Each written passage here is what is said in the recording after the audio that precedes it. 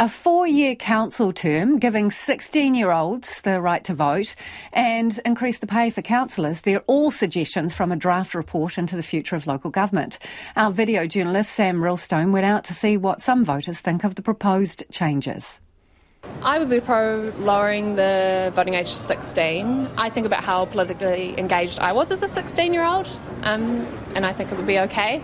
I feel like you're able to do a lot of other things. You're able to pay taxes. I don't know, haven't thought about that one, to be honest, but would it make a difference? I don't know that would make a difference, to be honest. Yeah, I don't think that will help get voter turnout increased. At what age does your opinion start mattering?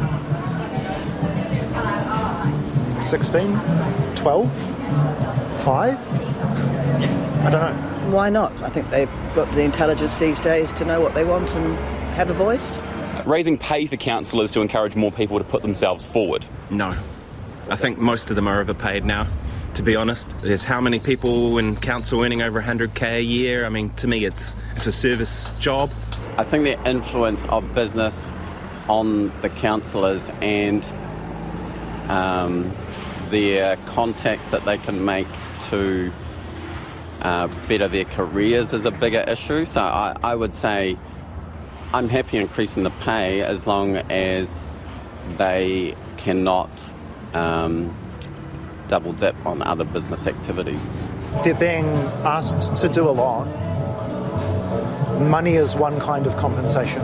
I kind of like the idea of putting yourself for government being somewhat vocational as well. I mean, I feel like there'll be other jobs where I feel like financial incentive may be more imperative than being a local councillor. Well, if they're doing it for the money, that's not a good reason, so not agreed. Increasing the term from 3 to 4 years? I think that's a good idea. I think it gives you more time to create change. I might feel different if I wasn't so comfortable with the council we currently have. I might feel differently. But I'm agnostic as to whether changing the length of the pendulum arc would do much, if anything. I don't know. Positives and negatives to both sides of that. I think 3 years is probably a better term, to be honest. I don't know, that might be a bit long, 4 years, if they're not good at their job. Appointing mana whenua alongside Māori wards to allow greater involvement in decision making? Yeah, totally. I'm so excited about the establishment of the Māori ward, but I feel like there's definitely more we can do. I'm really excited to see what Nico will do in Wellington. But yeah, I think working with mana whenua is to be truly Te Tiriti centric, it's entirely necessary, and I'd be very supportive. Definitely, it's representation, isn't it? Right, so it should represent all the people. Bigger inclusion of representation of every demographic is better for everybody, yeah. Don't have an opinion on any of that because I just don't know. A diversity of perspective enlarges all of us.